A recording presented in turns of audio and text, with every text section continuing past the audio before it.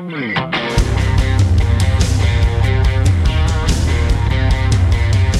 to ContenderCast, a global leadership and consumer industries entrepreneurship podcast centered on shining a light on bright ideas. And now, here's your host, Justin Hahnemann. Thanks for listening, thanks for tuning in, thanks for downloading. It's Justin Hahnemann on the ContenderCast for shining a light on bright ideas.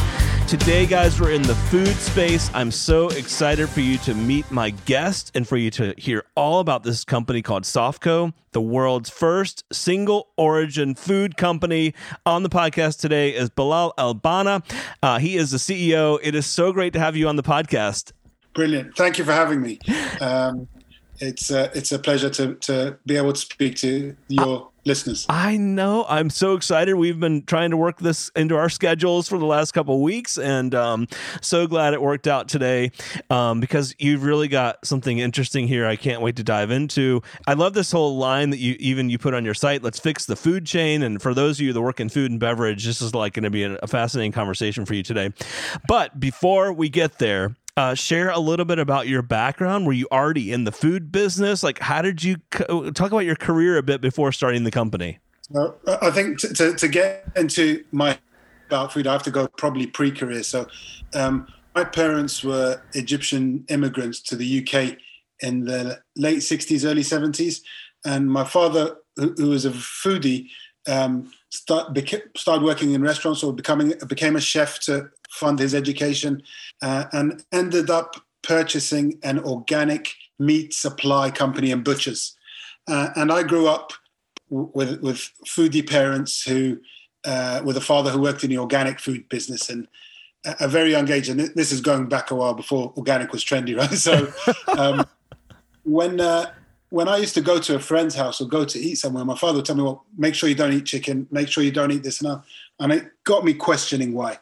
So when I tell him, why can't I? He said, well, it's not good for you. I said, well, why aren't they buying the good stuff? And he said, because it's expensive.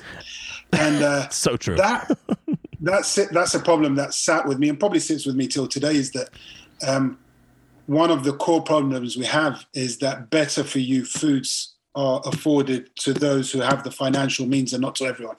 And that forms a lot of our decision-making and how we think and how we take inroads into the food world in general. Wow. I mean, what an incredible problem statement. I don't know that I've heard it summed up that way before. Like, the better for you foods are afforded to those that can afford it. I mean, like, I don't know if I said that exactly right, but that's so true, because it just always seems like that those foods are more expensive, and maybe we'll dive into that in just a moment. So you see this opportunity, you like, I'll say, learned about this. How did you decide to go from that to starting a business around it? So I took a very different route in life. So my family also has, now they have a chain of restaurants and cafes in London, and being a typical teen, young adult wanting to rebel against, the family and just carve my own way in life, I went into technology. So I took a complete sharp turn, and I worked for Xerox for 15 years. Worked with them in the UK, looked after the developing countries. So I was managing 107 countries at one point, moved to Dubai to work on the Middle East and the UAE business. And while I was in Dubai, I have some friends which were in the UK, one of which is called Colin Carter, who's one of my co-founders. And Colin developed adult epilepsy in his early 40s. And in order to balance the medication that he was taking, Colin started drinking coffee. Okay. In his strive for a better cup of coffee, he found single origin coffee. And single origin to him meant that he knew where it came from. He knew how the people growing it were being treated. And he could understand or make sure that the claims that the companies were making were true, because it was directed to a specific source. So Colin thought to himself, I should feed my family single origin food. His search only turned up cocoa, coffee, tea, wine, and some olive oils, which meant, no diet for 3 growing girls. Right. So, nice. And that was the light bulb moment. So the light bulb initially wasn't mine on myself, it was Colin's. Sure. And then when Colin came to myself and Mo, our other co-founder, said, guys, I've got this idea. I think there's a real gap. There's a desire to have transparency in the food chain. And yeah, that was our light bulb moment, and that's how we got into the game. That's amazing. So define for our audience, I know you hit on this a bit there, but when you talk single origin, exactly what that means. So single origin by definition means it comes from a specific farm, co-op, mine, whatever the product is, you can trace back to the exact origin, not just country or city, but farm name, location, that level of transparency, because then there's nowhere to hide, which happens in the food industry. Sure. Yeah, no doubt. And it's interesting that there's been a lot of buzz over the last couple of years, especially around this whole idea of track and trace. And so being able to look at your food product all the way back to origin. And I know it's not the exact same, but there's so much more interest in that now, especially with some of the new food brands that are coming on the market. And fascinating that you've centered your focus there. How did you guys go from, hey, I think there's a gap in the market, to, hey, let's start developing products around this? Like, what did those first steps look like? So the first steps were, okay, so how do we, alongside there's a gap in the market for single origin food, we also acknowledge that there's a gap in the market for good quality, affordable foods. You know, there was a bit of personal agendas in there and trying to bridge these gaps, which whether we admit to or not, have molded us from childhood and from younger experiences such as myself. And the idea is like, okay, guys, we would love to change how people eat and make people eat better. But what we know categorically, and we were under no false pretenses, that we can't change how people eat overnight. So we said, okay, what are the basics that everyone eats, that if we could give them a higher quality, much higher quality, affordable version of, that we would reach a lot of people and help farmers along the way, because it's a threefold, you know, good for farmer, good for the earth, and good for the consumer model, which we work in. So we went after our first base products, which were rice, sugar, and salt. We identified those as things that people use on a regular basis, kitchen staples. And if we could give you a higher quality traceable rice, a higher quality traceable sugar, and higher quality traceable salt, then we would be on our way to changing the world. Wow. Baby steps, but nonetheless. Sure. Yeah, I mean, that's truly like at the core, right? And now you guys have a number of variations on that, like the coarse Himalayan pink rock salt, the organic raw coconut sugar. I mean, wow. So you decided to make these first three as your focus, which is such a different approach, right? I think this is so fascinating. How did you figure out sourcing and like where to get product, and what would be kind of the first step on each of the three? So Colin also has another gift, which he's very endearing and loves farming as a culture. So, and we started reaching out to people, and actually the rice was our first product. And this was a friend back in the UK who had family in Pakistan that were being, I don't want to say mistreated, but not treated fairly by the industry, because rice is a heavily aggregated product with people who buy crop up front. They don't care if the farmer makes any money. They don't care if the farmer's in debt. And that was our first point where we realized that single origin food is a way to help farmers and deliver high quality products to the consumer. So we started with the farm, where we went to this contact, which was a friend of a family friend, sure, who introduced us to these rice farmers who had a great product, were being paid well below what we believe that they should have been paid. So they could guarantee the sale of their crop. And, you know, they were selling to aggregators like people do, where people don't care about the quality of the product, and they just sell en masse for lowest price possible. So that was our first endeavor. And then one person introduced you to another farmer. It's a massive global community of which is strangely intertwined. And once you get into, you know, an area where you want to focus and you speak to people, like cream, you know, good people have a way of rising to the top, or people who you should be working to totally find where you find your way to them. So that's how we've Wow. Yeah, I was doing my homework on you guys, and I love this. We work with growers who don't have a mainstream route to sell their produce and create a way for them to share their commodity with the world. We visit farms around the world to ensure they meet our criteria of quality. And once satisfied, we negotiate directly with them to bring their produce straight from the farm to the shelf. And it's pretty amazing and a cool idea. So you start to find sources at this point. How did you go from that to physical product in hand, like packaged? So, as you're quite professionally summed up there. So we visit the people. We make sure that they adhere to things we care about as a starting point. No slave labor, no child labor, no genetic modified foods, sure, no fertilizers or pesticides. No chemical fertilizers or sure. pesticides. And once we realize that they're the type of people we like to work with, then the next part, which is what people don't see, which is a massive part of our business, is making the supply chain. So how do you get rice out of a paddy field in Pakistan, for example, like ours, into a processing facility close by, then onto a truck, then to the port, and then over to the US. That's really processed and packaged, right? Wow. It's behind the scenes, like the duck underwater where the legs are working frantically. Our supply chain portion of our business is probably the most hectic and busiest part of what we do. And it's where the expertise that we've learned allows us to do what we do, because it's not easy, but for us, it's the only way to do business, is to work directly with people who make the product.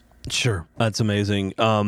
So you start to sort out getting that product from location source over to the US. So how about packaging? I think your packaging looks awesome. I love the colors, the shape, the size, all of that. How did you figure that out? What did that look like at first? So if you went back 4 or 5 years and had a look, so we started again, for being superly influenced by the single origin coffee world, we started actually in brown paper. I was going to say paper bags or plastic. I wouldn't, certainly not plastic, but paper. They're now recyclable bags that are made to look like paper bags. So but funny. We started with brown paper bags, and we found that they didn't. A lot of when we started ourselves. We didn't have any external investors, and none of us had come from the food industry. Definitely not a CPG one. Sure. And we learned the hard way. We got packaging which we thought looked cool, turned out not to be super practical. Right. We put our sugar in a bag that didn't have a great moisture barrier, which meant that it was rock hard sometimes before it got to the consumer. So, right. But you learn, right? You learn. A lot of trial and error, and a desire to succeed, and what was driving us was more important than the stress and the heartache and whatever obstacles we met along the way, which is, I think, when starting on such a journey, I always say to the guys, do something that you have to do, not because that you want to do, because if giving up's an option, especially in the food world, right, it can become a reality. It can be easy to give up. That's interesting. So you're packaging in paper bags, basically initially. When did it shift or become more progressive, or when did you start seeing some real demand, not from friends and family, but from people that were, hey, I want to buy your product? So the thing that helped us early on is that everyone we told the story to was buying into. It's awesome. You're not talking. We're not a niche. I'm not trying to sell a bag of sugar for $10 or $20. Right. I'm not trying to be super unique. I'm trying to get a product that runs to the masses. And we found, as we told the story, we weren't just going into natural independent stores. There were larger chains that were being interested, and it just gradually, as we saw the progression and the demand, and there was then the outside stresses on making sure that product lasted longer and was more sturdy because it went through a distribution model. and then a retailer and sat in a back, larger stores in the back, and then was bought out, and it just had to be more robust and wanted to look more professional. So as we grew and as we learned things and as we listened to customers, I think is one of the key things that we learned along the way. There was this natural change. And I think if I think back, Expo West 2015, I believe, was the big realization point for us that we've got we've got something here. People are not just small retail natural stores, right? Not just people who are being nice to us because we're friends and family. Right. There is a real opportunity because people were stopping, asking questions, asking for distribution. We even wrote some business in it, and it just became apparent that if we do this right, we could achieve what we wanted, which is get the product out to the masses rather than being very niche. Wow, that's really, really cool. Did you have the capacity at that point to handle the orders you were getting, or did you have to figure out a better way of packaging so it would go on a shelf, in a better way for, I'll say, larger production? What did that look like? So one of the things that we decided early on, and it's a mantra that, again, as a team, when we sat down and decided to do this concept, was we wanted to prepare for success. And I think not preparing for success is the downfall of many an entrepreneur, especially in the CPG world, because people try to tiptoe around, minimum quantities, not big facilities, just in case it doesn't work. Whereas your biggest danger is when you do get a spike and you can't keep up and the volumes are there. Opportunities, as you very well know, that are missed are opportunities that very rarely come back again. That's right. So we did prepare for success. We had relationships tied up, which allowed us to scale. We had potential agreements in place that were switched on as the volume started growing. We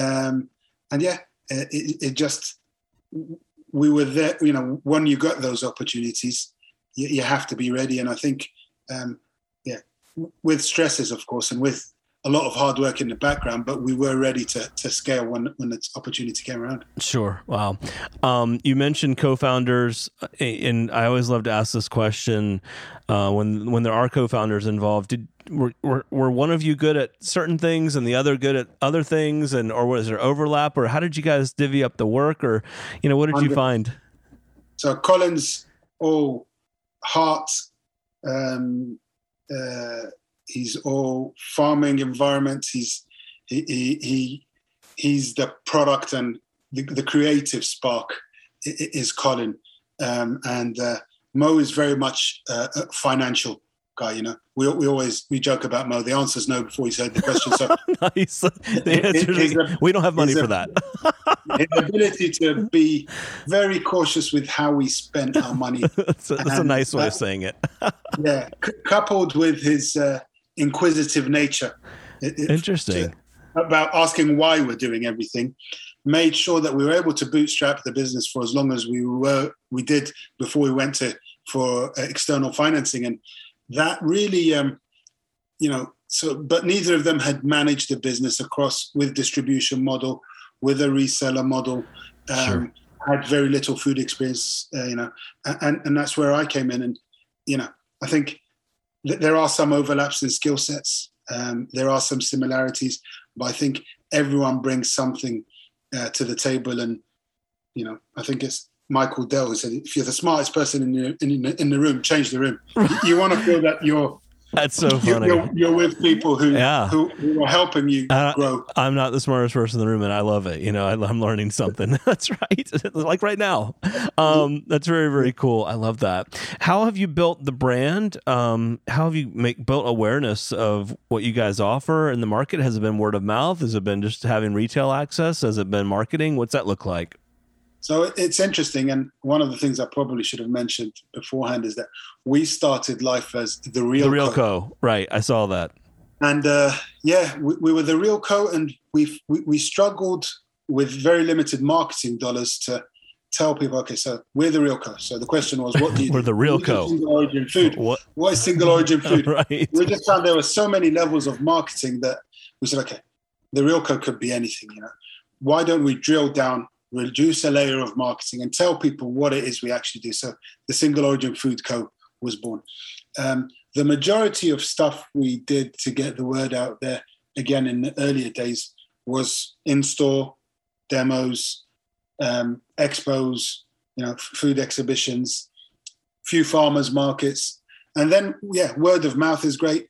A bit of social media, again, without big spend behind us to really make a noise. It was just people telling people and people trying our product and retailers liking the concept, helping us support growth. And there's been a lot of advocates from a retail perspective that have helped us grow. And it's to date, the thing that makes me smile is that with very little marketing spend to date, we've achieved what we achieved. That's amazing. When we get to the point where we could throw some strong dollars behind this, the only way is up. That's so cool. Speaking of that great transition, looking ahead the next 6 to 12 months as you guys are growing the business, what does that look like? Any specific keys to success in terms of priorities? So we've launched our vegan Unhoney beginning of this year. Okay, and what's Unhoney? So Unhoney is our first product, which is a solution-based product to fix what we believe is an environmental concern, which is the eradication of the honeybee population. Right? I read on your website there's been a 60% decline in honeybee populations. It's crazy. There's many reasons for that, but so Unhoney is our vegan alternative to honeys, but it is our first solution-based product, which is aimed at fixing this issue. People ask, why is honey not vegan? And I think industrial honey production is no different to any other industrial production. If you look at factory farms for meat, chicken, eggs, dairy, the shocking news you hear is not unique to right. You go into any industry, so you look at the honey industry, and it's no different. There's a great documentary on Netflix called Rotten, and they have an episode about honey. Oh, wow. Okay. Watch that. It's a real eye-opener into, you get into some detail, whether it involves clipping the queen bee's wings so she can't leave the hive, and artificial insemination and killing bees rather than keeping them over winter and all sorts. So it's a grim... sad.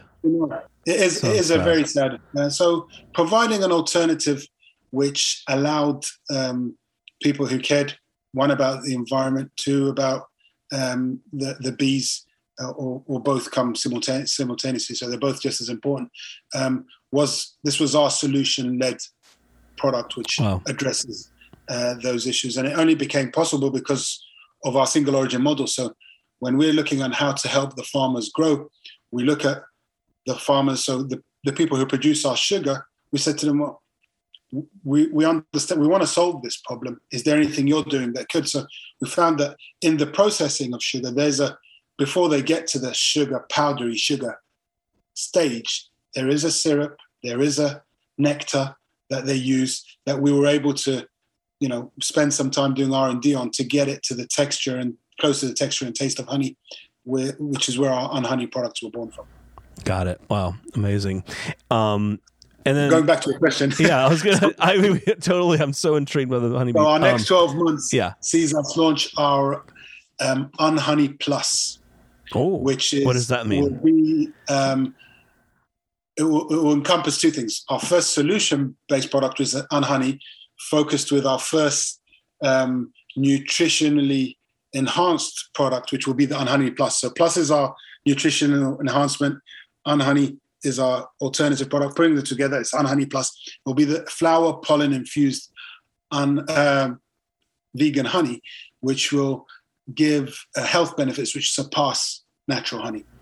Wow. And that's we're working with a flower pollen producer in North America, the only one that produces raw organic flower pollen, and they we'll be infusing it into the product and getting all the health benefits that are in the pollen into the food. That's great. I love that. I always love to ask our guests as we get towards the end here, what would be 2 or 3 of the biggest lessons learned you'd share with our audience as an entrepreneur building a brand, a new business? We've got a lot of entrepreneurs that listen to our podcast. What would be 2 or 3 pieces of your advice? I think the first one I kind of hinted towards is be passionate about what you do. A great business idea is good, but if you're heading into CPG specifically, try and find something that you love, because it's not, you may get lucky and it might be all smooth sailing, but more likely than not, it's going to be tough, and you're going to have to, have a cause that drives you over and above something, doing something just because it's cool. Sure. My second thing is surround yourself with good people, whether it's co-founders or people who have skill sets which you're missing, mentors. There are a lot of good people out there.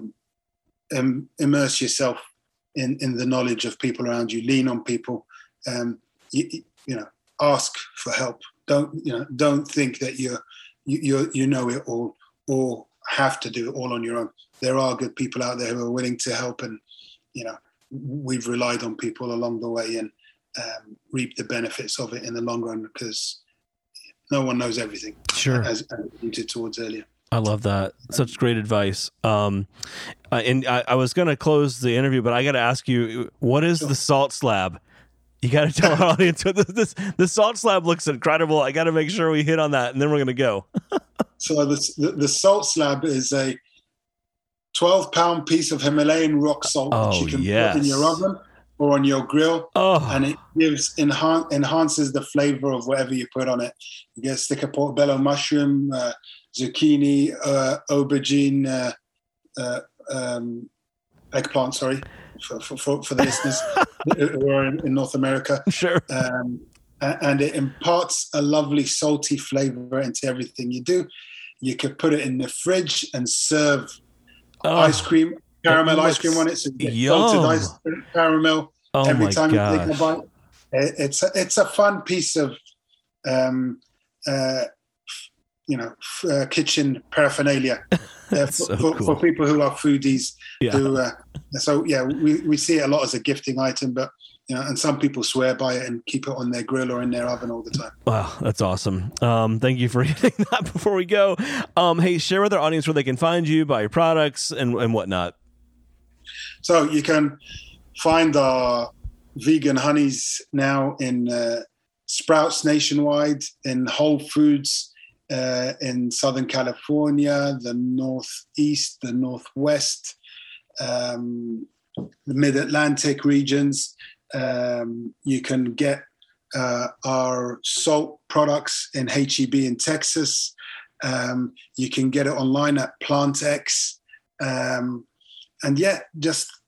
Most of your small natural retail stores will have our products. Safeway, Albertsons across the country carry our salt products. A bit of everywhere. Go to our website's being updated, and we'll have a very good store locator on it soon, where you'll be able to just put in which product you're looking for, and it will tell you what's the closest place to where you are. So great. And again, I love on your site how you even talk about some of the environmental and other pressures that really power the whole idea of single origin food. Bilal, it's been so great having you on the podcast. I hope you'll stay in touch and come back on down the road as you guys continue to grow. So exciting to see your business and the focus around kind of a big idea. But thanks for being on today. Pleasure's all mine. Thank you. The ContenderCast is sponsored by Henderson Shapiro Peck and powered by Contender Brands. You can download additional ContenderCast episodes directly via Apple Podcasts, Google Podcasts, Amazon Music, Spotify, iHeartMedia, YouTube, and other preferred podcast platforms. If you would like to be a guest on the ContenderCast, connect with us at contendercast.com.